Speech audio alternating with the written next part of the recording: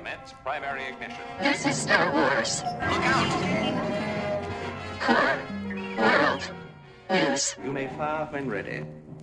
From Lands Corpa to Kadira, I'm Grex Kondak, and you're listening to Core World News, your Star Wars news net for the latest stories around the galaxy. Thank you for listening and sharing the show. Now for your weekly segment rundown for July 18th, 2019.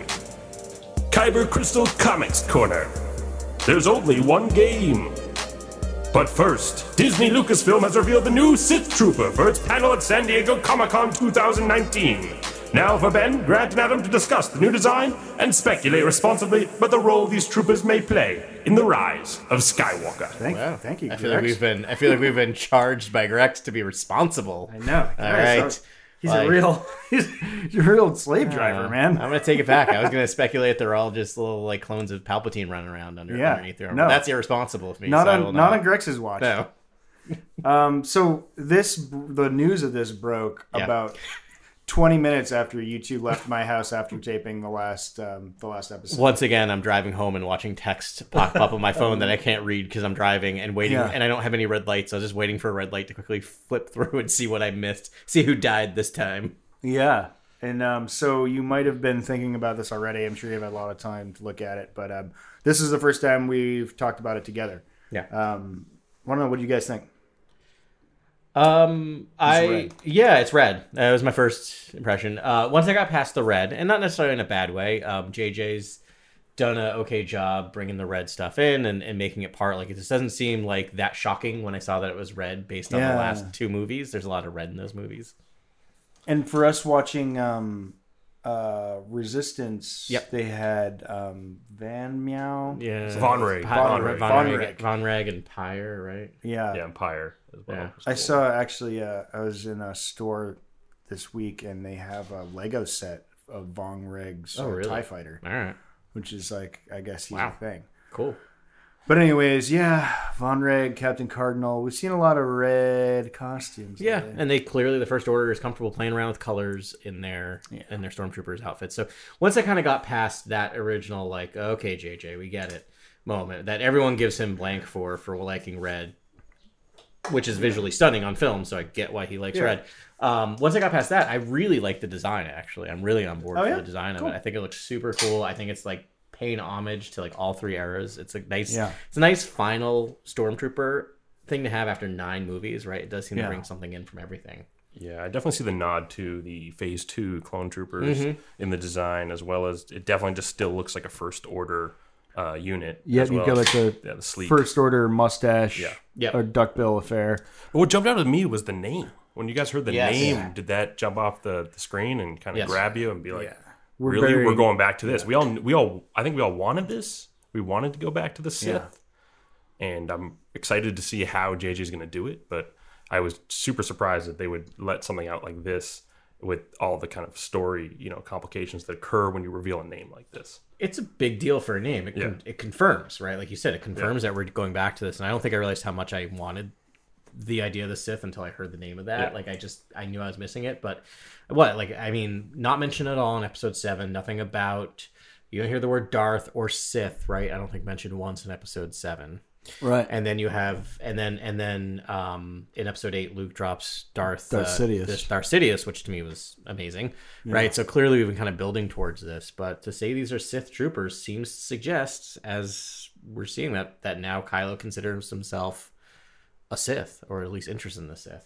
I thought something different. What'd you think? Right. I mean, in The Last Jedi, we know Kylo says, let the past die, the Sith, the Jedi. I mean, but he says the Sith as well, I believe, in that line. And so to me, I don't think, this might be a separate contingent, another division, another faction of the First Order. This might have nothing to do with Kylo and the Knights of Ren, which is something that immediately came to my mind when I heard this, because I had just heard Kylo in the last film say, let it all die. Well, he's negging on a girl. Right. So that's why I don't take that for heart to heart at all. Anything he says to Rey. So you think in the first 10 minutes of The Rise of Skywalker, he's going to connect with possibly connect with Palpatine, or find out what Snoke does in his spare time, and where the Sith stand in this new galaxy. I think that's possible, right? Yeah. I'm now coming around. As much as I don't necessarily think that's what it is, now I'm like, that would be kind of an amazing way to get Kylo or Ben kind of out of this leadership position that suddenly this elite group of stormtroopers that were tasked by Snoke in the past comes in to take back over, right? And he kind of gets knocked out of power. Like, it could be something as simple as that, and then he's on the run or something. Like, he is kind of not the big bad. Right. And there's been a lot of conversation about how, royal guards wore red and they were guarding the Emperor, and these guys are wearing red. Could they be guarding something? Are they wardens of maybe a tomb or of Palpatine's remains or whatever, what have you? Are they guarding something of importance? Could be. The Praetorian Guards were all red too. Yeah. They were guarding Snoke. This just doesn't look like Palpatine style to me. Nope. It's way too mechanical. Like, you think about his Praetorian Guards. His guards are very regal. Like, he's a very regal man in a lot of ways. The blue ones when he was senator. Remember those? Those guards were cool. They and they had the exposed face mask and the plume. And then a pretty short step over to the Imperial Guards, which were fantastic. Yeah. This just screams Kylo to me. I don't know why. I think it's his. I think he's obsessed with his father or his grandfather, say, who is a Sith, right? And so as much as he said let the past die, we did have an entire movie of him talking to a helmet. Right. So I feel like he's trying to reinvent himself as the Sith Lord. But I'm happy to be wrong. I really am. Like, I have nothing staked in it. I mean, one of the interesting things that we saw a quote about, I think it was on the back of the Phasma comic we're going to get to, but it was something like the as unknown total force of the First Order. So it's like we don't know how much is up their proverbial sleeve, and they could have a whole Sith army for all we know, right? Like a Sith sect. But my gut. I mean, I think you're onto something right there. I think that's what this is. I think this is the most secret kind of enclave with the most troops, with the most armaments, with all the assets needed for galactic domination. I think these guys are tied to the ultimate plan. All right. And I do think there's possibly an army, because there was a weird poster that came out months back that I saw. That's right. And there was a proliferation of these troopers on the poster. Right at the very bottom. Yeah. Right. Yeah. I saw that too. Why would you do that? That's a nod to the Clone Wars. That's a nod to when there was a surplus of troopers. Good point. Right. Yeah. I wonder. My gut says they're a third party. Me too. That's what I'm thinking. Palpatine. Somehow the contingency plan split. Yeah. You're putting Ray Sloan out there, and you're putting Hux out there. You're putting they have completely different perspectives about how to lead. Yeah. Right. And they're essentially leaderless right now. Like, they have. I mean, Kylo Ren is not a leader of a galactic movement. He's a petulant boy that just has daddy issues. Yeah. And rumors are also been swirling that these troopers are directly tied to Kylo, and Kylo controls this unit. But that's just a simple. That's just a rumor I've heard. People don't know anything. Yeah. I mean, I feel like this maybe. What if it's a power play by the actual Sith? This Sith army that's been growing, as part of maybe it's Palpatine's plan, maybe it's Plagueis' plan, and then they come in and they see a First Order in need of leadership and take it over and really combine the two, the Empire and the First Order, into one real problem. Well, interesting. I'm going to tinfoil this up a little bit. Not full tinfoil, but any connection? I just want to get your thoughts on it. Any connection with Kylo's reforged mask with all the red in it?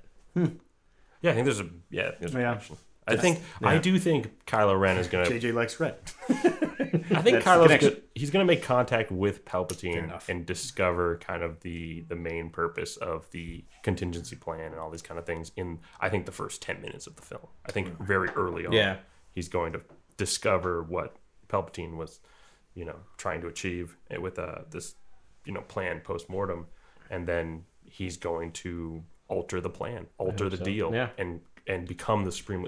I think other people are going to compare him to the Emperor as well in the film. I think some people are going to say he's not. He's maybe a supreme leader, but he's not an emperor. And I think that will be a big call to action. I know. I knew. Emperor Palpatine. I was friends with Palpatine. You're no Emperor Palpatine, sir. Yeah. Maybe not that, but just something, especially if it's the holograms or he's talking to the droids. Yeah. The droids that are holding back all this information and possibly these Sith troopers in this army. Yeah. Stuff like that. I don't see why something like that couldn't happen.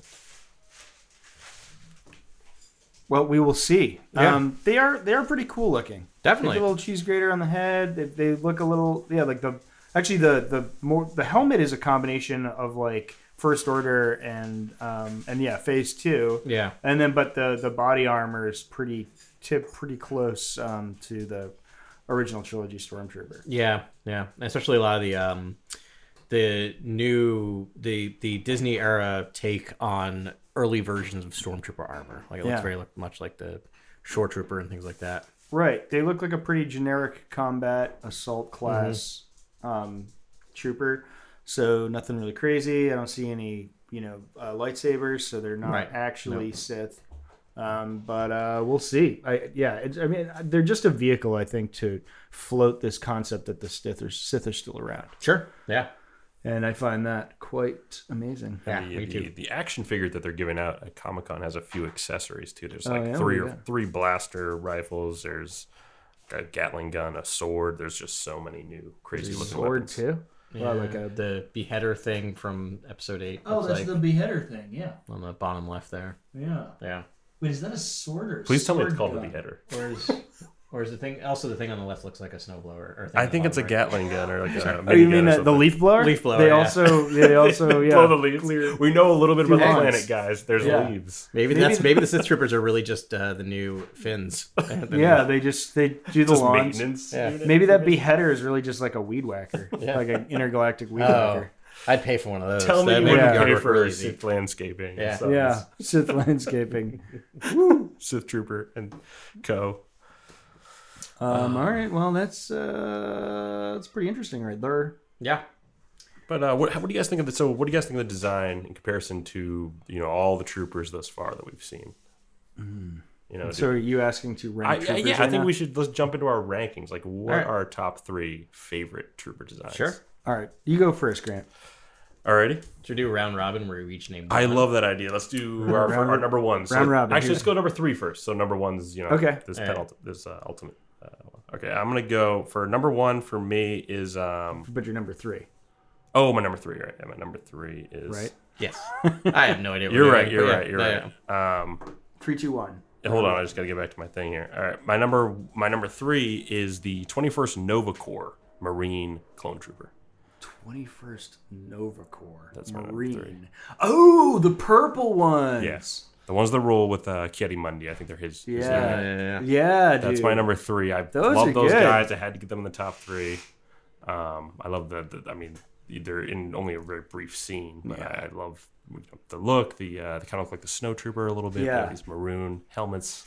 The commander of that unit actually looks really cool too. He has almost a armored faceplate on the jaw and the jowl area. It's really cool. Really cool look to them. Didn't see them for that long. I know they're possibly make an appearance in Clone Wars. I don't know, but I think they do.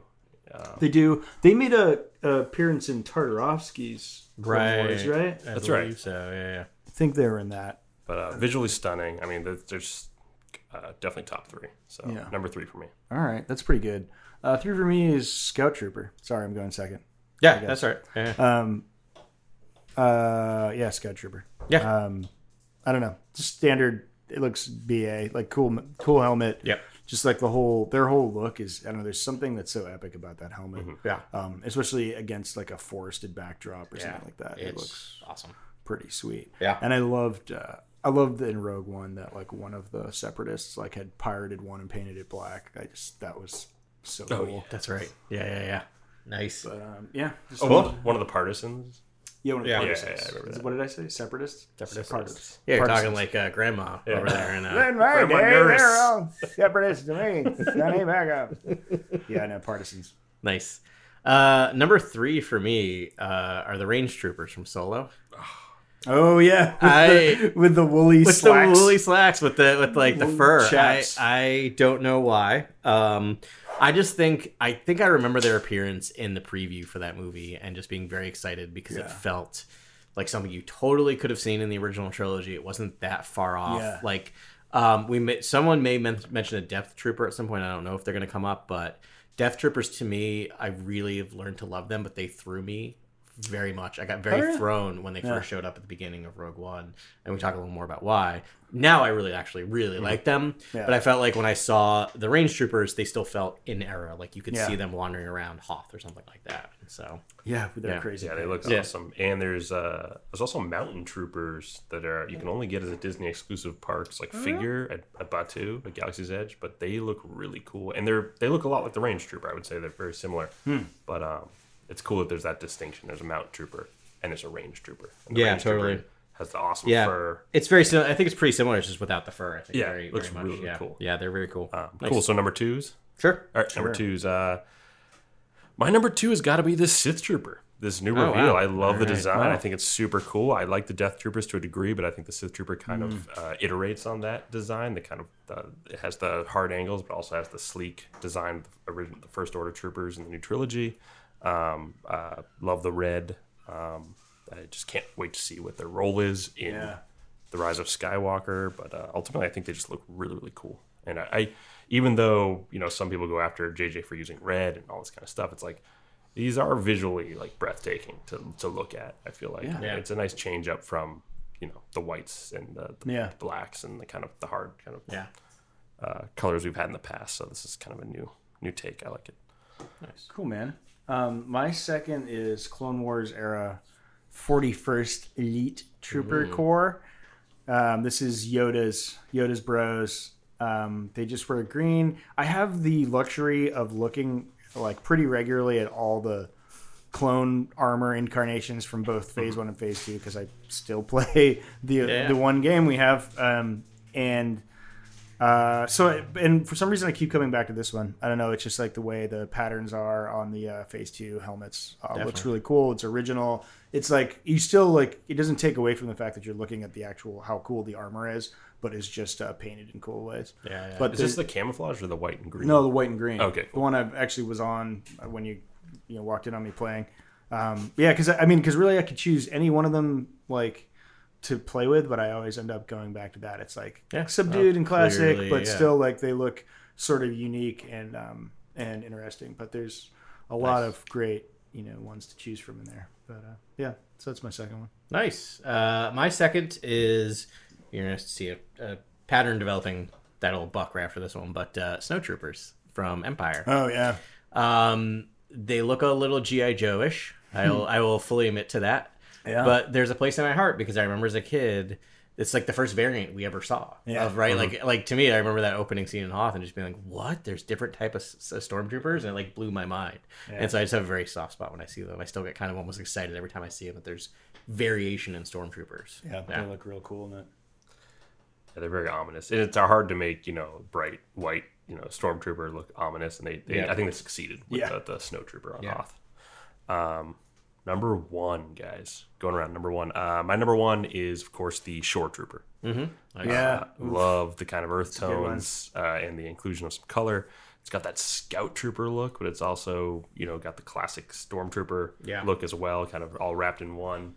They're on Scarif. They're on like a beat. They're on, these beach worlds. It's pretty incredible that's where they're stationed, and I guess their leggings don't have as much armor. Yep. It seems like they're just so they're like knee up. Exactly. Yeah. So it's for warm weather, I imagine, and they just look really cool. I love the design. Love all the symbols. Love all the decal on the unit. Gareth Edwards killed the Slade in Stormtrooper design. Oh yeah. No, because you think of the Shore Troopers, the Tank Troopers. Yep. Oh, the tank pilots. Yeah, Death Troopers are super cool. Death Troopers, even though the Death Troopers are really, and the ACT pilots. You get a brief glimpse of them. I think. Yeah, they're unreal trooper armor in that movie. There's really great ones. Yeah.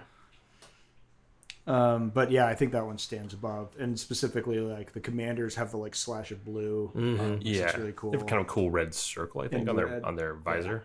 Looks really, really cool. Yeah, they're fantastic. Really, really awesome designs. Number 1 for me is actually First Order TIE Pilot. Nice. I guess I honorable mention is Death Troopers because it's tough to like not pick like an all black armor trooper because you have like Shadow Troopers, Death Troopers, original trilogy. Wait, TIE are Shadow pilots. Troopers still canon? I don't. Well, they're fringy, They're fringy. They're in Battlefront 2015. Okay. So I would call that canon, right? Isn't that Yeah, Battlefront? it is canon. Yeah. Battlefront 20. Yeah, it Yeah. is. I'm pretty sure it's canon. I don't really know where they are in any of the other media though. Maybe in EU novels. Rebels.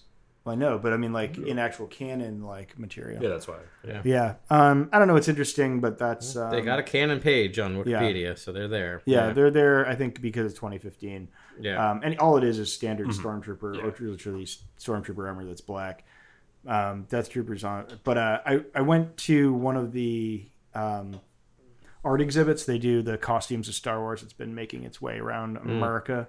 I think I've seen it twice actually. And the last time I went, I just remember being stunned by the like First Order TIE pilot armor, which you don't really get to see gorgeous. much in Force Awakens. But when you see it by yourself, you're like, oh man, it's a shame this design is being hidden by like a control board for most of it. But the helmet is crazy. It looks like it's almost like a visor that's up over the regular mask, but it's not a visor. It's like a series of like controls and it's interesting. It's super cool. Yeah, no, those are really sleek, like conical spokes for the kind of oxygen tubes. It's like super cool looking compared to the old original trilogy. Similar to the Flame Trooper, which is the white version of it, pretty close. But that has like more slits for eyes. That's pretty great armor too. The real narrow slit for the eyes is really cool. Yeah, in the new First Order designs, especially because you see some of the troopers stationed on Starkiller Base. Yeah. They kind of look like snow troopers to a degree, but they have that really narrow slit. Yeah. It's really cool. Like all the iterations in the new trilogy are really, really interesting. Cool. Yeah. And they've done their best to stylize it and modernize it. It's got a different look, but still feels like Star Wars. Like aside from the Praetorian Guards in The Last Jedi, did we get any new trooper designs? And the Executioner. Did we get any other trooper designs? You know the history of how we got to the new Stormtrooper designs, right?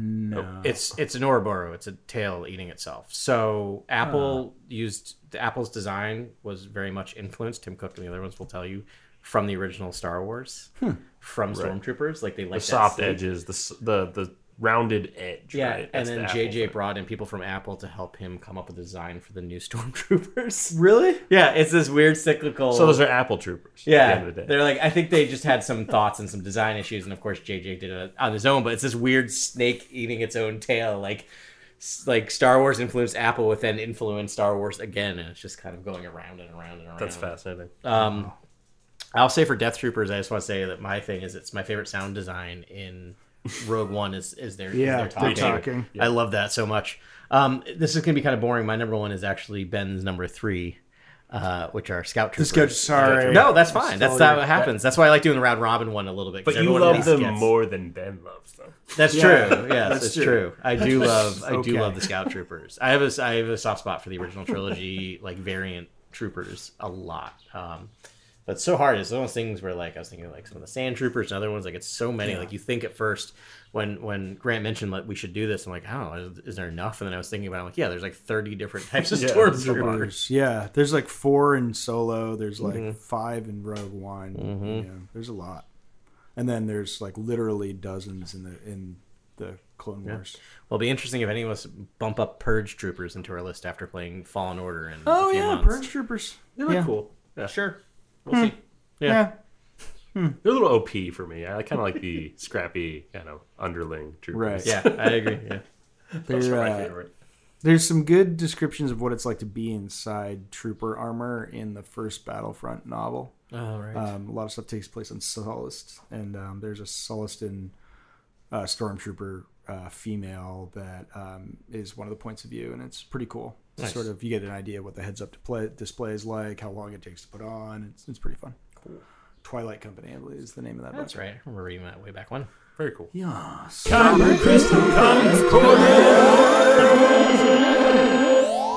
Great. This is the segment where we talk about the comics. As we talked about last week, we're still a little backed up. We have 2 from last week and 2 from this week, and then we'll get all caught up.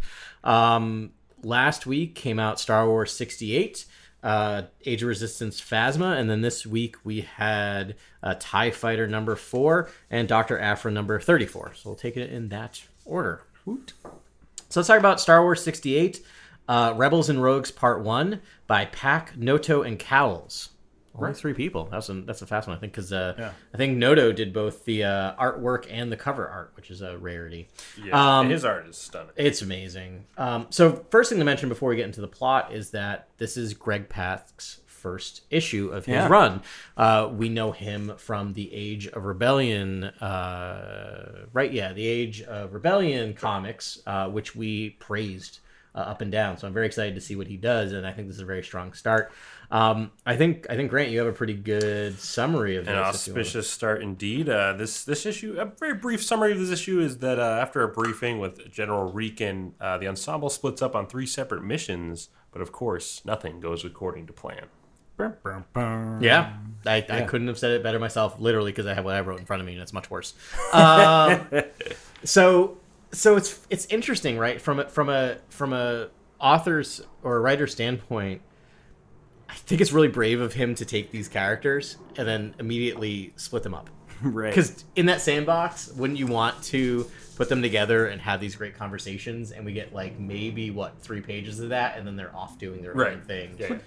Didn't Pack say like he wanted to do the Age of Rebellion just to play with the characters before he took on this job? Like he wanted to he needed to sort of get in their heads and flesh it out. Maybe this is just an easier way to do that at a more granular level when you're like, okay, it's just Luke talking to R2. Right. And it's just Chewbacca talking to C-3PO. And you can like focus on like, who are these people? Yeah. And then how do we show them that, That's you a know, good just point. in a dialogue as opposed to like a full 7-person who would jump in here? Why would they jump in here as opposed to just dialogue? Like you have to said, assume they're dialogue building to that. He's building to that. And I do love who he broke them up into. Like the favorite part, my favorite part is the Chewie 3PO segment of this. Yes. It's like the comic relief of that is I never knew I wanted the buddy cop movie with those two, but now I definitely do. And it gives some more gives some more context to Empire Strikes Back. Because they're they're kind of close there. He's just like, they got the Horatio moment. Exactly, it's true. It's a good point. And it literally starts. I mean, the comic starts with the crawl, right? And so Greg Pak said he was going to bring this closer to Empire, and we have panel for panel the crawl and the visuals of the beginning of Empire Strikes Back. It's stunning. We see the probe droids getting launched out of the Star Destroyer, just like we do in the movies, and it's actually really beautifully illustrated here. I mean, the shots are slightly different from the film, so it's definitely worth checking out. Because it's like the beginning of that canvassing job, not the end where they finally find Hoth. Yeah. It's interesting. I don't know how much space they're going to have to play around when he's going to have to suddenly pull that trigger and jump past Empire. And then you lose Han, which is just interesting as a writer. I think he nailed whiny Luke. Yeah. I literally have to say, I don't know. It just should have worked, If Ben were here, he could have used the Force, reached out in the mind of whoever's commanding that Star Destroyer, and made them follow us. I've got so much to learn and no one to show me. Yeah. Wah, wah, wah. But like, I think it's exactly where we'd expect Luke to be. Yeah. In between. Yeah. The kind of nebulous frustration, like doesn't know what he should do next, really, with his own journey. Mm-hmm. Yeah. That's true. I mean, I don't know. I feel like he might have matured past a little of that based on the other 64 issues or whatever it has leading up to this. I feel like I mean he's pretty battle tested at this point actually. That's part of the problem with having a lot of adventures between New Hope and because Empire, if you think about him, when we get him training on Dagobah, he's still pretty young and sassy, inexperienced and a little whiny. So I feel like it's true. I feel like you're right though. It does kind of not necessarily pay attention to the other 60 some odd issues. Right. What about your thoughts? Any thoughts on the Han and Leia arc? Oh, I mean, I know Grant's got some thoughts. I'm loving the outfits. The circa 1991 kind of sunglasses, trench coat, kind of looks like the Matrix. Han looks rad. Leia looks really, really cool. It definitely looks like this kind of music video attire. But new planet. We get this crazy new planet called Lans Carpo. Yeah. And it's supposed to be has a super high crime rate. I always thought, Nar Shaddaa or Tatooine, where kind of these dingy kind And of it's crime part of the worlds, but- core, which I think is fascinating, because I always assumed the core would be somewhat, kind of like in Firefly, would be somewhat crime-free, and it was the Outer Rim that was more crime-ridden. Yeah, no, it's not like the West. This is more contemporary, urban. Yeah. You know. Yeah, so they're wearing these sleek shades and kind of streetwear to blend in, and I found that super cool. Yeah. Even the guards on the planet look really cool. Han rocking the trench coat. Yep. Yeah, I love that he went with the trench coat at Endor too. It's always a good look. That's right. Yeah, he does love that. Yeah. And but yeah, I gotta say I really love the bits where Chewie and C-3PO are on K-43. Yes. And going to blow it up, and I especially love that they discover these life forms, these natives on K-43, but they give off no signal of being a life form at all. So they're just rock people. Just rock people. Yeah. Why not? Right. So General Regan thinks the planet is uninhabited, but Yeah. in fact it is inhabited. But they're Quite inhabited. Yeah, they're not so much biological so much as they're a rock. And that's like a classic, like Chewie being like, "Of course, I got sent to a planet with Yeah. this idiot, and the only thing it's supposed to be able to do can't do." Right. Yeah.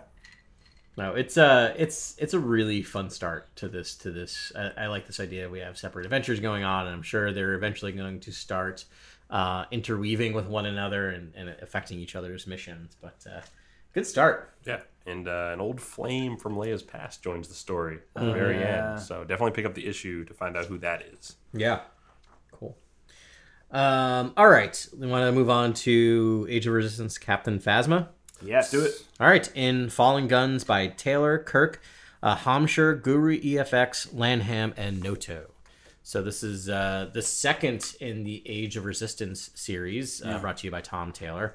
And I have a really short write-up. Phasma takes a stormtrooper, KM8713, under her wing and teaches her exactly what it means to be one of her quote-unquote guns. Yeah.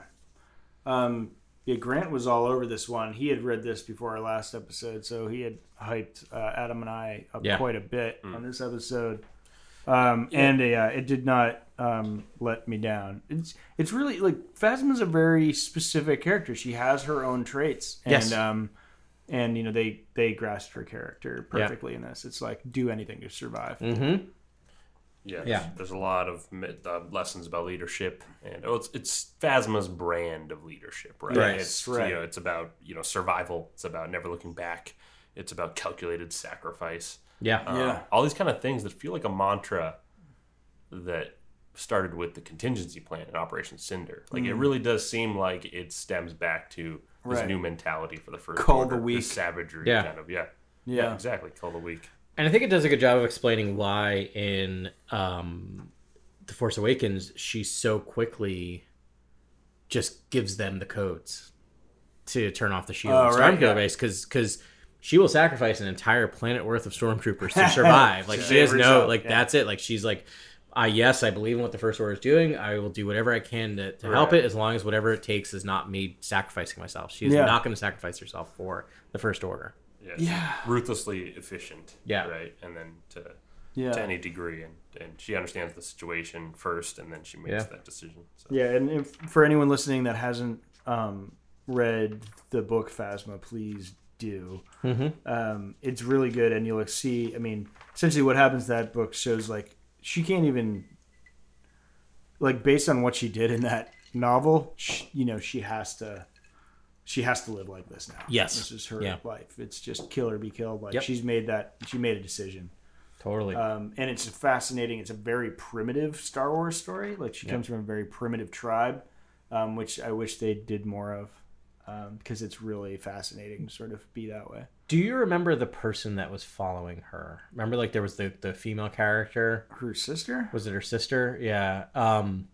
The illustration from the Phasma comic that they did a while back, they show that when they show a clip of her. The KM8713 looks like her. familiar to me, and I was realizing it looks like that her sister or that character, and I'm sure that Makes a lot of sense. Noto did that on purpose, and it is very even more telling that she was willing to sacrifice this person at this point to be like, nope, don't even care that you look like my sister or what. Right. Yeah. And we do get to see a little bit of That Phasma is without super her interesting. helmet. Yeah, this whole comic feels like a kind of exploration of compassion, and if that's true, what you're saying, it's kind of this meta exploration of compassion in her own story. Yeah. Really cool. You also get to see kind of her with her helmet off. Yeah, Yeah. a little bit. Yeah, She looks a lot like Gwendolyn Christie. You'll be surprised to know. Weird. Yeah. But they actually, it's like they show her hair, but they don't show her face. They show her hair and her eyes, right? Which we've seen before. If you think, well, we haven't seen her hair, but we've seen her eye in in Last Jedi. Yep. And then you're right. There's Same a cup blocking the rest of her face. Yeah. And then every other scene, every other panel, she's in shadow, which seems kind of weird because we saw so much of her face already in the previous panel. But when you think about it, not much more than what we've seen in the past, other than her hair. Yeah. Yeah. So now It's we know kinda she's a blonde Yes. Confirmed blonde Karen haircut with eyes. with eyes. Totally has eyes. Yes. Which is odd. So this kind of brings us back to episode 9. There's no inkling that she's coming back. She's not on the cast list. I'm guessing we won't see her again. But they're still being really, really closed mouth about showing her face. Where you think at this point, if a character's dead and you've gotten like the go ahead to make her kind of look like Gwendolyn Christie, why not in her own standalone comic take this opportunity to reveal her face? What are they waiting for? I guess is my question. I think it's part of her mystique. All right, fair enough. Like we may she's never. the host for the cloning process. I mean, all the Sith Troopers. Oh, there you are go. Phasmas. I like it. Wait, you guys weren't? That was just wasn't Mark what it you guys were down. thinking? It's our first day. Yeah, That's that could be That something. gives Finn a very comedic. of, Oh my god, opportunity. that is Womp so womp. 2019 that he's not facing one, he's now facing he's an like entire trooper. They all say battalion of- FN 2187 like echoes. It's just Dopplers. Oh my goodness. that would be funny. Yeah. I don't think they're tall enough to really No. do that. She's a beast. She's very big, but I think you're right. I mean, I think it part is like Mystique. It's like Doctor Doom, right? We never actually get to see his face until the in last terms 2 of years when they screen show us time Doctor Doom's and face in every role, comic. I mean, she is similar to Django Yeah. in a way. Yeah, totally. Yeah. I guess. Structurally, it can be like she's that. more It's like a little bit of a Django than repeat. Boba, really. Yeah. Yeah. But yeah, I mean, I think Taylor's doing a really great job with these first two. Yeah. Because it's totally disparate characters, right? To tell a story about Finn and then tell a story about Phasma, who are very different, and I think hit the comedic notes of Finn quite well in the first one, and really nailed Phasma's character in this. I'm a believer now. I know we were a little kind of maybe on the fence a little bit with the Finn, but and then love Grant, that. I liked it a lot too. I just didn't know what he would do. It felt had a- very 2019. It had a which- great ending. I think he Yeah. he wraps it around at the end, which is nice. Yeah. I think this is a great issue as well. Yeah. Yeah, and I remember during that, Grant just kept saying, "Wait for Captain Phasma," Yeah. and you're right. I think he fun. really just gets this character. All right, let's move on to TIE Fighter number 4, The Shadow Falls by Hauser, Antonio, Guara, Prianto, Bellew, Caramanga, Magna, I always do that, and Edwards. Grant, I think you had a pretty good A summary. little brief summary of this one. This is 2 cadets join Shadow Wing for an assault mission against a rebel-controlled safe haven for Imperial defectors. Perfect. Great. That's the basic plot of the issue, but we do know that Xin Gra fell in battle in the last issue, but it's also being pointed out that she's a defector and that this could have been a faking of her own death. Which I think was hinted at in issue number 1 or issue number 2. They had Yeah. at the very end, they had her kind of communicating, looked like, with the rebels, right? Exactly, yeah. So yeah, and it kind of throws the entire squadron, kind of shakes them to their core a little bit, right? Knowing that there's this traitor, and should they have known it, doesn't matter, especially because she's a traitor, but then still sacrificed herself to save some of their own members. Yeah. Any other thoughts? I love the end. I really actually love this issue a lot. I love that we go into we get a glimpse into Ganem's past. Yep. Ganem Kahi is one of the pilots of Shadow Wing, and we get a glimpse into his past. Shows us his life as like a young man on Coruscant, taking care of his grandmother, another grandmother, I guess. Yes. It's his grandmother, I believe, right? Yeah, I think so. That's Not the grandmother. I mean, you can't help but put up the mirror at that point with Nares, with his other grandmother at this point, and talks, and we kind of you get an idea about his thoughts surrounding the early Empire and the rise of the Empire. Oh, cool. And just how much fear was stoked in the early stages of Palpatine's rule. Did you say Snoked? Stoked. And Snoked. And Snoked. Did Snoked you and see it? Was stoked. there a Snoke sighting? I'm not sure. What's interesting too is to introduce 2 new characters in the penultimate issue. Yeah. Because next month we get the final issue of TIE Fighter. So I don't think things are going to go well necessarily for Simo and Ro. Oh, yeah. The new cadets. Yeah. fresh Were they from wearing red Kadira. t-shirts on the way in? Yeah, pretty much. Could have They're been wearing like, their hey, you. Sith Alkalite Yeah, t-shirt. Exactly. Yeah, I definitely see. They're probably fated to not make it through the next mission. They're going to extend this past this arc, though, right? No, they think it's just going to be As 6? of right now, it's 5. It was this issue 4. Issue Because 5 is to be concluded. There's a lot of real estate between Yes. this and Alphabet Squadron. Tons, yeah. I think with anything else, it all depends on numbers, right? I'm sure Jodie Hauser has more stories she can tell. I think there are. I mean, I feel like this is rich real estate to tell. I think you're doing a really great job. I mean, Hauser again just nails it every time with characters, and so I'd love to see her get another continuing series in the Star Wars universe. She kind of jumps in. The last issue was really good too. Yeah. With some of her dialogue where it's like, are you loyalists? So we fly for the Empire. We're here to support you. I just love some of the dialogue. I was like, this is great. I would love this in the movie. It's kind of like a squadron call for X-Wing. Yeah. But it was TIE Fighters. It was really cool. Yeah, I'm really looking forward to going back and revisiting it after the next one, after it finishes up. I just really enjoy her writing, and sometimes it takes me... I think she does... I mean, she's really good at knowing where the story's going, and so she sets things up that feel kind of like, why are we talking about this in issue 1? Yeah. Right? And then you get to issue 4, like, oh, that's right, 4 months ago when this happened. So I got to go back, and most of these, when there's the limited series, I like going back and rereading it straight through in one sitting and really getting all the depth in there. A lot of similarities with the Phasma issue. In terms of leadership. In the last issue, I would say, too, kind of in TIE Fighter dealt with leadership and Tessu Bruce's role. Yep. And then also we have another character who's kind of, feeling compassionate and feeling compassion for Zingra, who had fallen in the last battle. And that's Ganem, of course. Yep. And so I can see Ganem and Tessu Bruce kind of butting heads in the next issue. Yeah. And if you haven't read it, we've kind of hinted at it a little bit, but they, at the end of each episode, and Grant already talked about this one, they tell little vignettes of each character and kind of their background, like 4 or 5 pages that really flesh it out, and really am enjoying those little stories. Yeah, the last one was really great too, with Bruce and Keys in the last issue. Yeah. Talking about, and Keys is actually making a fact that it's good to have compassion for your brothers and sisters and keep your TIE fighters alive. You know what I mean? And keep your squadron mates alive. But kind of the antithesis of what Phasma's all about. Really, so super interesting. Definitely pick up these issues. Definitely pick up TIE Fighter 3 if you want to read that, and pick up Phasma. Yeah. Get some cool ideas about how they lead in the Empire. Yeah, and that's going to be hard, right, to write the bad guys and give them depth and have your readers care about them and not just have them being finger-tenting villains, right? Mustache twirling. Yeah, exactly. Yeah. All right. Last but not least, we have Dr. APHRA number 34 in Unspeakable Rebel Superweapon number 3 by, I gotta take a breath here, by Spurrier, Santos, Bolson, Barcardo, Deering, Wong, O'Halloran, Patru, Caramagna, and Witter.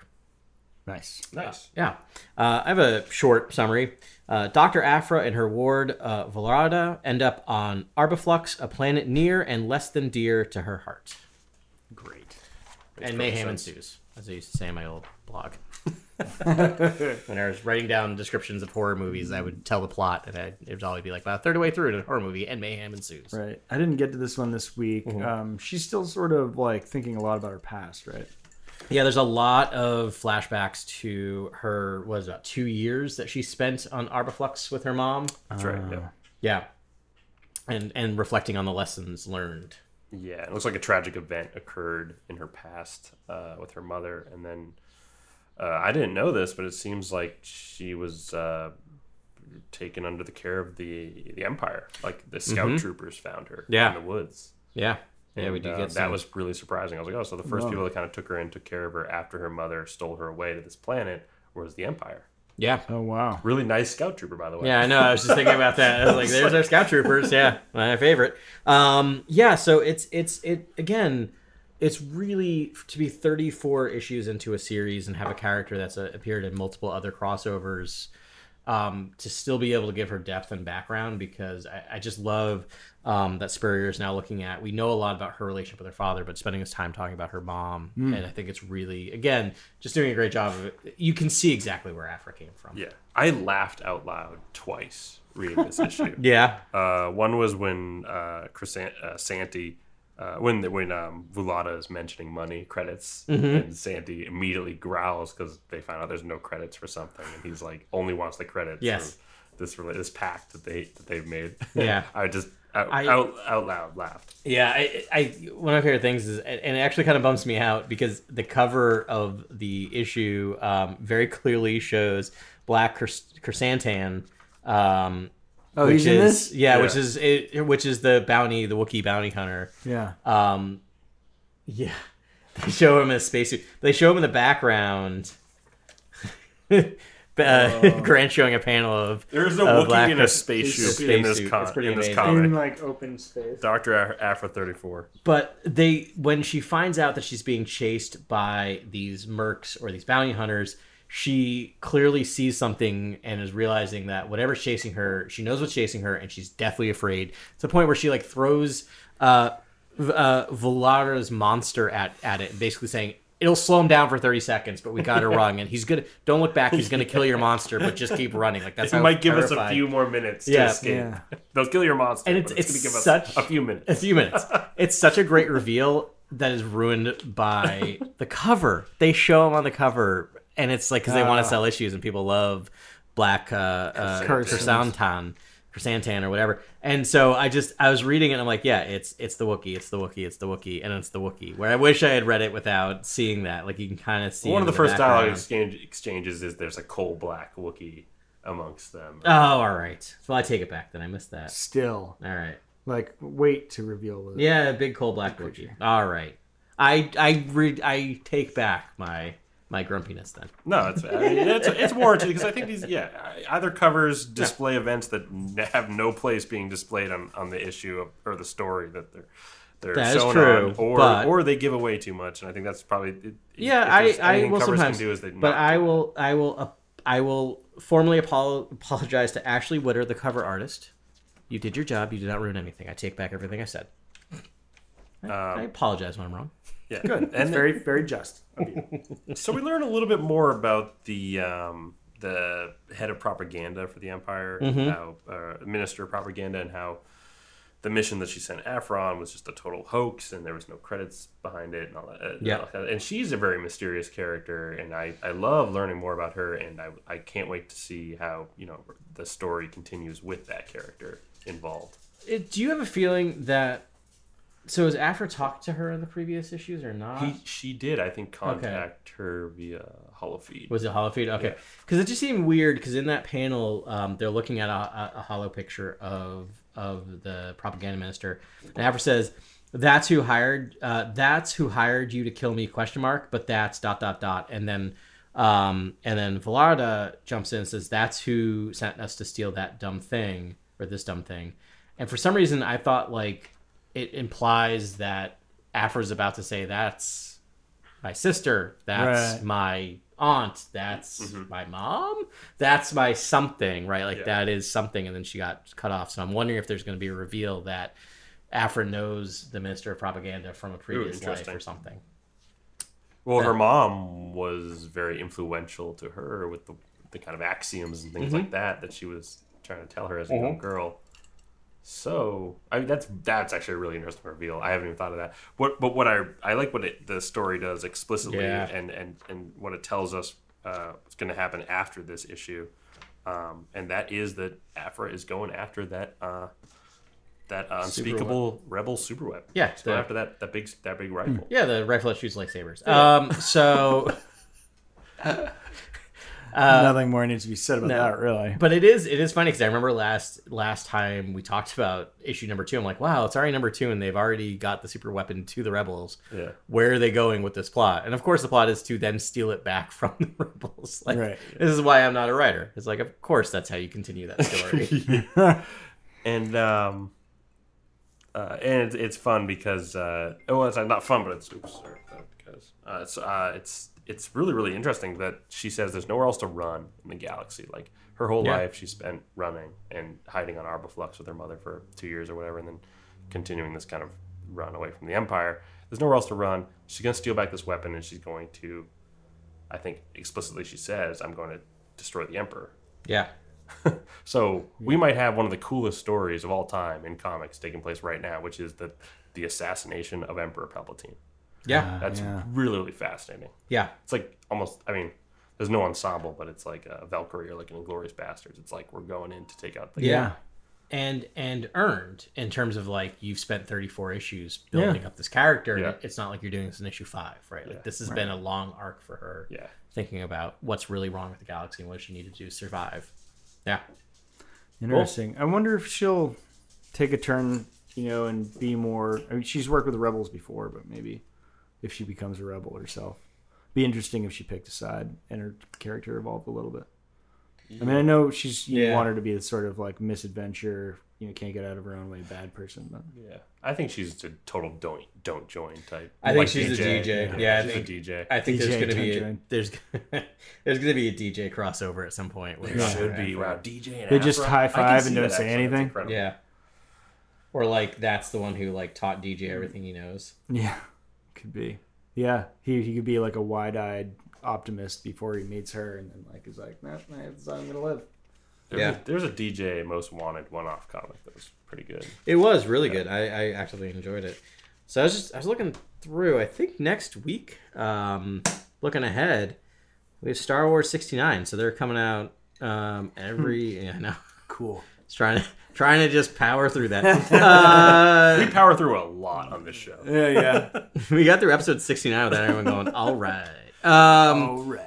So Star Wars 69, which means I guess they're coming out now in an every other week release schedule. Oh, cool. Not just monthly, but bi-monthly. Well, and now bi-monthly means nothing because it can mean every other week or every 2 months. But in this case, every other week. Sure. Yeah, so after a lot of long Kyber Crystal Comics Corner, we'll have a relatively short one next week. Just talk about the single Star Wars comic. Nice. Yeah. Very fun. Sounds good. Well, there's kind of 2 games now. Doesn't count. Yeah, this one doesn't really count as far as I'm concerned, but the almost second game is VADER Immortal. And there were a lot of posters in San Diego Comic-Con of ancillary characters in VADER Immortal. So we wanted to talk about this game a little bit. In case if you don't know anything about it, I mean, this is a VR game for Oculus Quest, right? Mm-hmm. Yeah. And it's going to be episodic. The first episode has been out for a few months now. Episode 1, and you are a character, and you get sort of taken into Vader's castle. Yeah. And if you don't have the Oculus, like none of us do. Yeah. You can watch playthroughs on YouTube, and it is somewhat cinematic. It's I was glad I watched through it. I fast forward through some of the fight scenes a little bit, right? Yeah, but that doesn't really. It's a little repetitious. Not story. But it looks amazing. Like it did kind of convince me that if I were to buy one of these, I would definitely pay the $10. I think it's $10. The game's $10, so you can't go wrong. Yeah, the Quest is $400. Yes, yeah, which is pretty steep for a 40 minutes of entertainment. And whatever else sort of comes down the line depends how into virtual reality you are. I got a little seasick, to be honest, when I was first watching it. Yeah, because the video capture is the person moving their head, so you see things moving on screen. It took me a while to. My brain to... It'd be probably more tolerable if you were the one wearing the headset, but this was a little different. But he was pretty. The one I saw, he went through it pretty quick. Yep. So I mean, we're more interested in the story because we can't let that pass us by because this is canon. Yeah, this is intertwined with Fortress Vader comic. Yeah, it is overlap there, very much so. And it is Vader's castle. I mean. Yeah. This is the coolest place in Star Wars as far as I'm concerned. They're developing a lot more of that dark side lore that I'm sure super interested in. Yeah. I mean, we know we know there were the 4 sages of the Duarte and those statues that Palpatine had in his office Yeah. that are connected to the ruins underneath the castle. We know that Snoke had a ring that's connected to the ruins underneath the castle. And now we're meeting all this slew of new characters that are all involved with Vader's castle. Yeah. And So there's a castle beneath the castle. There's another, Yeah. exactly. There, Yeah. And Mustafar was not always a kind of volcanic world. No. It was No, it once was a grassland planet. Yeah. That makes sense that the castle then would have been swallowed by, generations of lava and sort of buried Yeah. in rock. Right. Yeah. I mean, it makes sense, right? That we know that the dark side users like to find places that are imbued with dark side energy. And it makes sense that where this person created this thing that basically destroyed an entire planet Yeah. would draw in the dark side.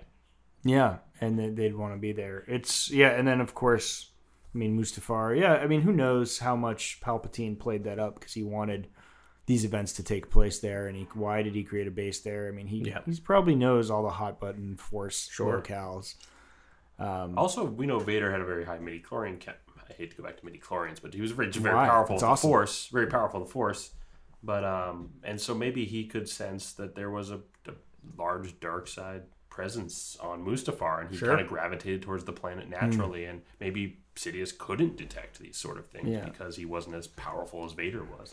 And so we really are at the nexus of the dark side on this planet. And so that that's one thought, right? It's like maybe Vader gravitated towards this dark side Maybe stuff. Palpatine put him on there in that last scene of Revenge of the Sith. Return of the Sith? Revenge, sorry. Blacked out. To sort of put Vader on ice or on fire to sort of keep him in the dark side while he's there to commit his last dark side acts and stuff to keep so he doesn't I don't know. Yeah. You know what I mean? What I'm trying to say is just sort of stay there and wait for me and stew in this dark side sauna. Right. And slaughter all these people. Slaughter right? all these So it's kind of people, like you're doing the dark side work in an area that's very imbued with the dark side. So, yeah. It's also tied to his fate. that is where he fell in his battle with Obi-Wan, and it's kind of maybe he wants to kind of see feed his hatred and kind of sit in that kind of dark place, and that's kind of where he wants to reside. Yeah, I don't know.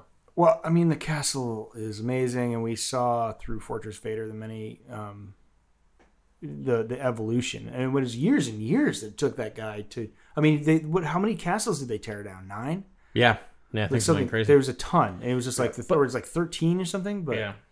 And what's fascinating is he's clearly his ultimate goal has not changed since the end of Fortress Vader, right? Fortress Vader, there's at least time that's passed between Fortress Vader and this, and he's still obsessed with getting Padme back, changing time, doing something, and that is fascinating and interesting, and I really hope they keep it in the EU. And that's it. Don't let this be how Palpatine comes back. Oh, wow. That's right. There could be some sort of omen that brings him back across space-time, and he's this weird thing. I didn't even think about that. Never want to hear the phrase space-time in my Star Wars. Well, definitely throw a spoiler warning up, but in the game, so spoiler warning, but in the game, there's that sequence where you do see Vader, not reciting, but some kind of incantation, but conducting some kind of spell to then see in this rock face the kind of the visage or the ghost form of Padme. And it works to the point that, because we hear from the character's perspective, we hear Padme talking about the birth. So it had to have been a real connection. Maybe, but it was. It was things that have already happened. It was her giving lines from the films. It is, but my point is that from that reality of the game, if you, the player, hears that means that he did somehow link to the past, unless he had a holo recording from that moment, which I don't think he would. So no, it was it's definitely some sort of definitely through magic. Yeah, it's definitely through magic. It's definitely not a technological device. It really threw me that we heard that, because my thought was this is working then. Something is clearly there's some tunnel through time. That makes it even more heartbreaking that he's almost figured out the method, but just can't execute the plan to bring her back or to go back to her. Right, and we don't really know what his ultimate thing is. There's a MacGuffin. There's some item. We do go on a quest down in the Bright Star, under the Bright Star, and we're going through. What's her name? Lady Corvax. Corvax's castle. Who's the castle underneath, and to help power the Eon engine. Yes. Yeah, we're only going deeper into the castle when the game ends. So Yeah. chapter 2 is going to pick up, and we're even deeper into the kind of catacombs. Yeah. I will say, I mean, the scene with the Padme, and that's definitely the most striking. Like, I don't even know how much we want to go into it because it's so good. It's good. It's really powerful and really cool. That's the part I would watch if I were you. Yeah.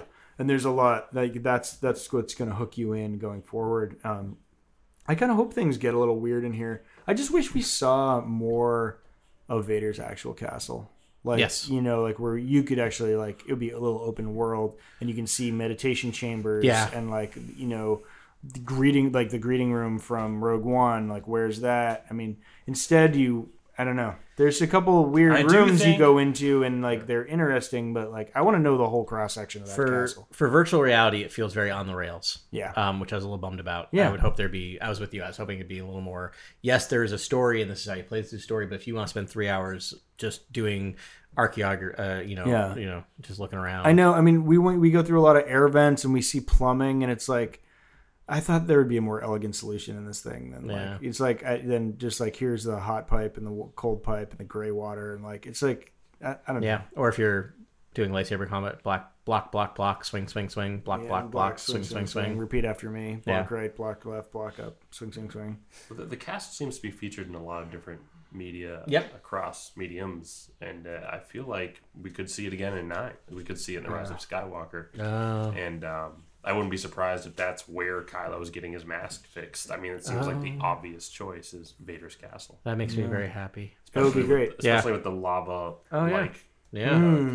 adhesive. Yeah. Good point. That would be cool. Thought about that, but I can't get enough of that. I would have to think that, like, well, I guess the rebels wouldn't even know it's there, would they? Right. No. Well, I don't know. Probably not. I mean, no. But I mean, like in the hand kind of forging the mask, right, is not human. It doesn't look like it's got a little hair. Yeah. Mustafarian. That's what I'm gonna say. Maybe it's one of the Mustafarians. It did look a little like Vulip or Vilip. Yeah, I had it. Vilip. It's Vilip Foma. That hand looked hairy in the trailer. It did kind of look like Ugnaughty, but that's just my own. But I wouldn't be surprised if a Mustafarian's wearing some kind of tribal hair, kind of furry glove or something. I'll check it out. Furry glove. Oh, we also had Admiral Carius, the cyborg. Yeah, he's cool. Yeah, he's really cool. I loved all his prosthesis. It was like it made you feel like he might have crossed, Vader a couple times, and Vader's like, "I'm just gonna give you a couple lessons. Don't worry, you'll be fine. You'll be fine. Yeah, it's fine. Don't worry about it. You lost your hand, we got you covered. Don't worry about it. You lost your face, we got you covered. Yeah. And then a lot's been made of the Black Bishop and that character. Yeah, that's fascinating. And the rumors are swirling. Yeah, I bet. I mean, anytime you have a mysterious dark side character, you're gonna have rumors. I know. With his face entirely covered, no eye holes even, just like entirely covered. Seems to like and can teleport. Yeah, I mean, I don't know if it was teleportation or it was some sort of advanced holograph. Yeah, it's unclear. But he does. I saw some rumors before I saw him in action that thought he was Snoke-like. He had a voice that was Snoke-like, and I was like, okay, it's a deep voice. But then when I heard it, I was like, I mean, it sounds a little like Snoke. Sure. I mean, maybe the bishop is like from an order of where whatever Snoke's people's from. Maybe there's more of Snoke or whatever. Yeah, totally. I did really like when your character, does the character have a name? You're really just kind of thrown into Captain. it. They just call you Captain, I think. When you're kind of being shown this vision of Mustafar in its past, that was really beautiful. The way that was shot and kind of the really like it the was way like art. It was like brushstroke. Almost. It was really nifty. Yeah. I'd like to cell shading. That was kind of the moment I'm like, oh, I would throw on a VR helmet and try to experience this. That was the one that got me into it more than anything else because it just looked super cool. Yeah. Me, I would probably just look at every square inch of those rooms, and yeah, it was cool to see like the hangar. That was the coolest thing I thought. Like flying into the castle, like along the lava flow is a landing strip with TIE fighters on either side of you. It's more exciting when there's like it's active and alive, than when it's just sort of this monolith on this like dead fiery planet. Yeah. Right, so you're asking for like almost the Starfighter experience, but it's on rails to a degree, so you just feel like you're Gold Leader or something. Yeah, that would be incredible. Yeah, totally. Yeah. It was But, pretty darn cool being escorted in, and then you're like, bang, there it is, like there's Vader's castle, and then you fly into it. Because that's the thing. It's like I need to know where the bathroom is on a new B&J type cruiser. Like that's just how I live. And Man of details. Yeah, I don't know. Well, no, like mentally, I just like to put myself in the space. Yeah. I just think it's really cool to see what it's like to live in these spaces. And like the architecture of Vader's castle is so cool. Yeah. Really cool. I mean, not to fall back on my always reference of Star Wars Galaxies, the original role-playing game, but like you could go into Jabba's palace. Yeah. And I would just wander. I would spend hours wandering around like the Naboobian castles. I have my own starfighter that I would just get out of the cockpit and go and like organize my room the way I wanted it. Like, that's what I would do is I would just go explore these relics from the movies and just see how everything was laid out. Just do it forever. That's so cool. Yeah, Battlefront 2 has a great Jabba's Palace. It's amazing. I've played that map so many times that like I feel like I know where everything is in that place now. They've really had to organize all these spaces. They added a couple new ones. Right. And there was a couple maps, too, in 2015. You could go into the hangar. So there was, like, his palace, and then there was his hangar that you would go into. Nice. And so where he kept his, like, airship. That's awesome. The skiffs. The skiffs. Yeah, that's cool. And the large, the party barge is there. Yeah. So you could, like, that's in the middle of, like, his hangar. That's awesome. Yeah, there's a cool map. There's a lot of good stuff, and it's post Return of the Jedi, so you see like, what are they called? Gamorrean guards and cells. Oh, they've nice. been locked in there, and then you see the rest of the Carbonite Sans Han Solo still in the main room. Do they have the spider droids walking around with the brains in the jars? No. They do have the droid room. Where they have like the torture droid room, where apparently they torture droids because droids can feel pain and don't know how to shut off their pain sensors. Listen, I'm not here to talk. No, it's fine. It's great. I was just stating facts. I was not. I had no opinion on that. That's just a fact. Apparently, droid room's there. That's awesome. It's great lighting in there. Yeah, all the prison cells are all there. Obviously the main room, the Rancor pit. Nice. Gives you an idea about how small the Rancor pit actually is. It's kind of small, but or they made it smaller. But trapdoor. That's why he's so frustrated. Yeah, the intro like hallway that that Luke Skywalker walls down, like the opening. Actually, where the droids come in, and they you see the long shot, and they open the door, and there's some like spider thing that's like around the corner. That spider thing. Oh yeah, so that's the thing from the main thing. Yeah, I don't think they're in it. The Bomar Order? Yeah. Aren't they monks or something? Okay. Yeah. Yes. I don't know if this is it's still canon, but they are canon that they exist. I'll have to read if the story it's in the movie. It's in Return of the Jedi. But the canon story before was that the Bomar monks owned Jabba's palace before Jabba came in. And part of what they would do is when they would get old, they would upload their brains into these droids. And so that little like tank that you see hanging under them is their brain in the tank, and they would upload themselves. And then like they're just still like wandering around the palace that Jabba's now taken over. It's spooky. That is so spooky. It's in the Tales from Jabba's Palace book from way back when. The like remember they had like the Tales of the Bounty Hunters, Tales of the Cantina. The third one was Tales from Jabba's Palace, and it was one with the Bomar monks. Yeah, that's happening. Yeah.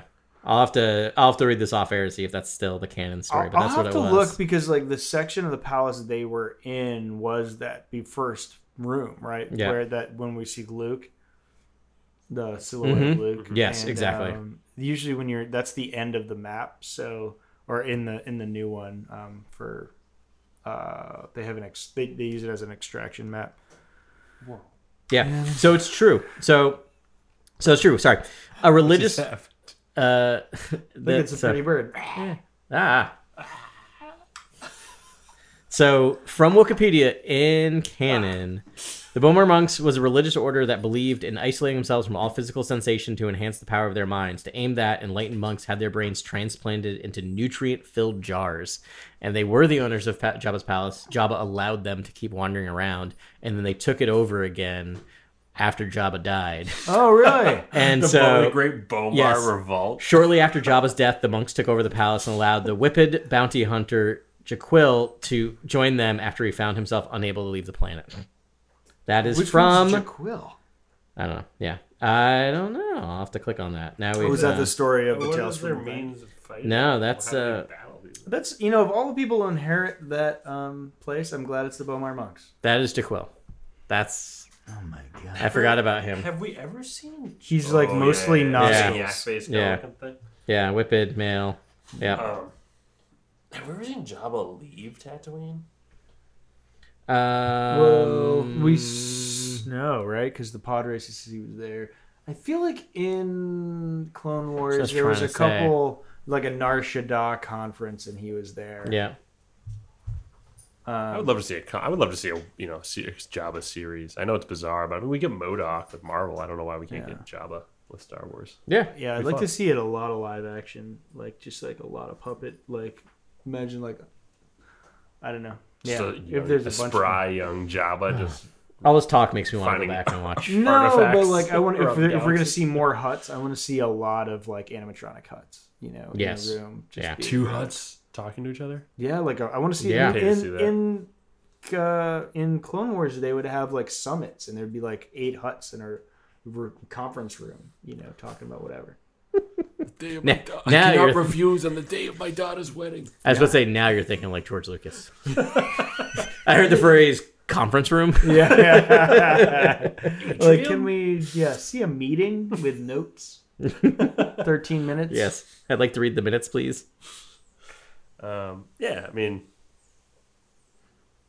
that was cool.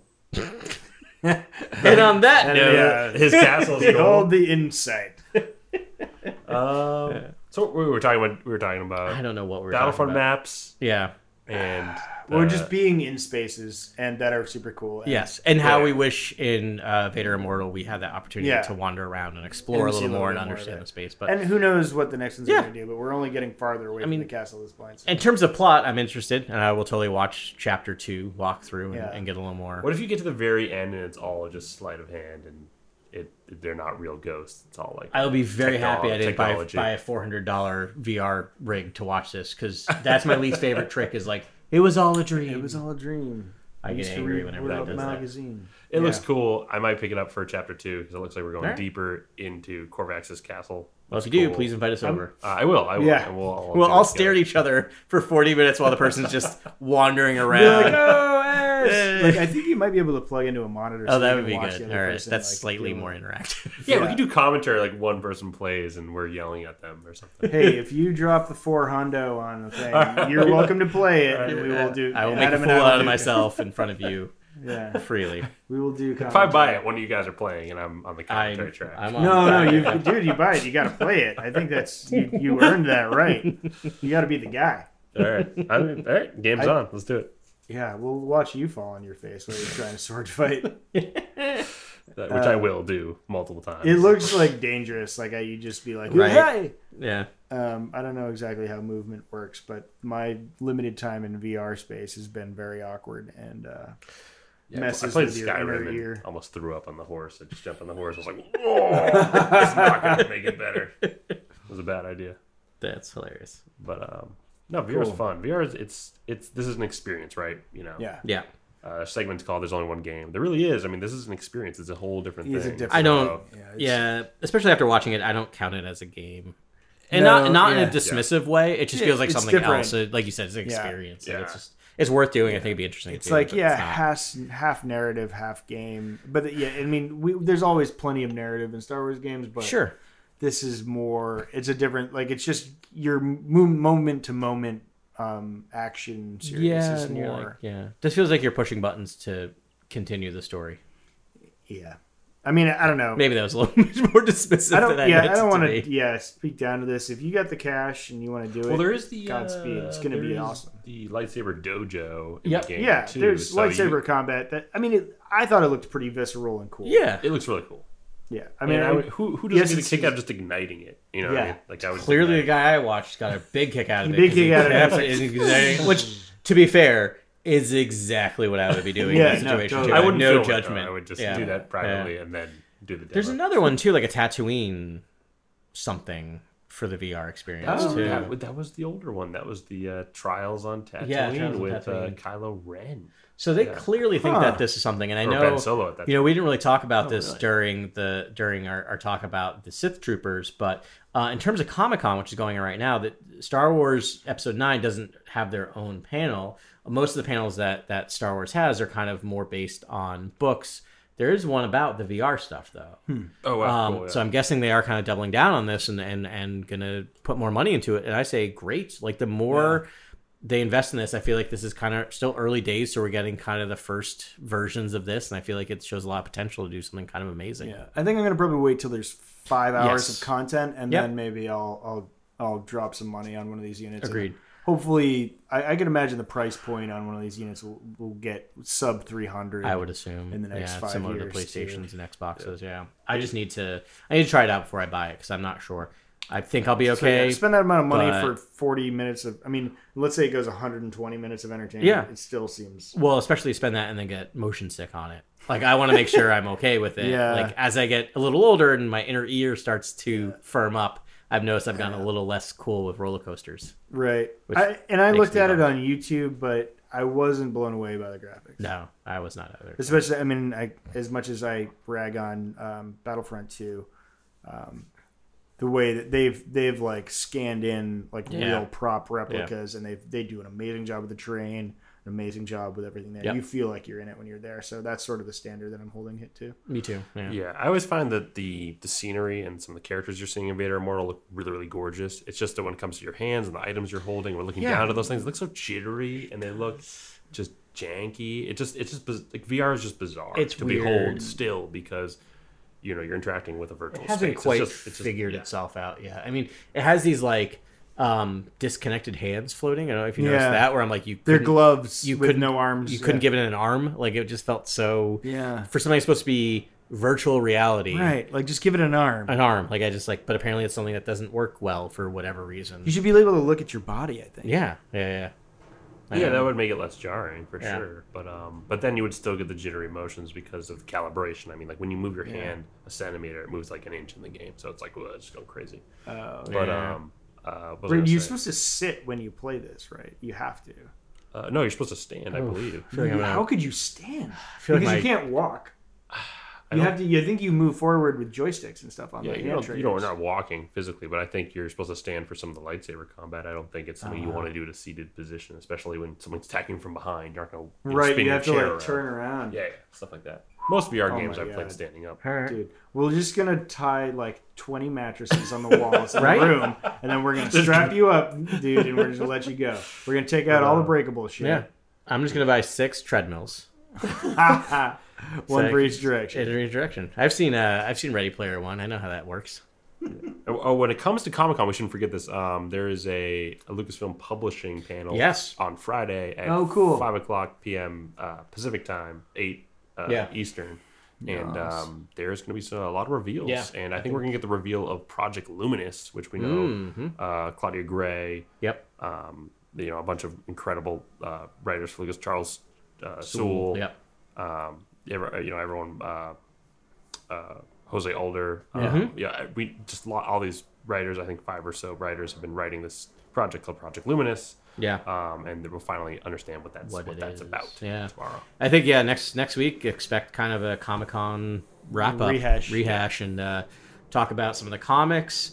And Thrawn Treason comes out next Tuesday, which we've talked about in the past. We're not going to be ready to talk about fully, but my copy's going to get delivered to me on Tuesday, so I'll have read... Oh, wow, it's next week. Really? Next week. I'll have read 30 pages of it probably by the time Yeah. So, like, very, very basic. Yeah. And then I think, as we talked about, probably 3 weeks from today, we'll do our coverage of Did you get full the coverage. limited edition Comic-Con covered? No. Oh, I was like- I had Prime Day $10 Yeah. off, so Oh, I ended cool. up getting the book for like $4. So I said I'll take the hardcover book. Yeah, get the next one. And I can actually take notes You for can a have change. we can have nice things as far as Yeah. I'm concerned. Yeah, I have an issue with hardcover books, but we'll talk about that at a later date. Sure, we'll totally do that as soon as I press stop. Yeah. Which will be soon, because I believe we're done with this week's episode of Core World News. Thank you very much for listening to us go on and on. Interesting stuff. go out and get yourself an Oculus and a bunch of comics. There's good material out there, and there's going to be more to come. So thank you very much, and may the Force be with you. This is Grex Kondak signing off. For the latest breaking news, follow @CoreWorldNews on Twitter and Instagram. Thank you, and good night. Remember, the Force will be with you, always.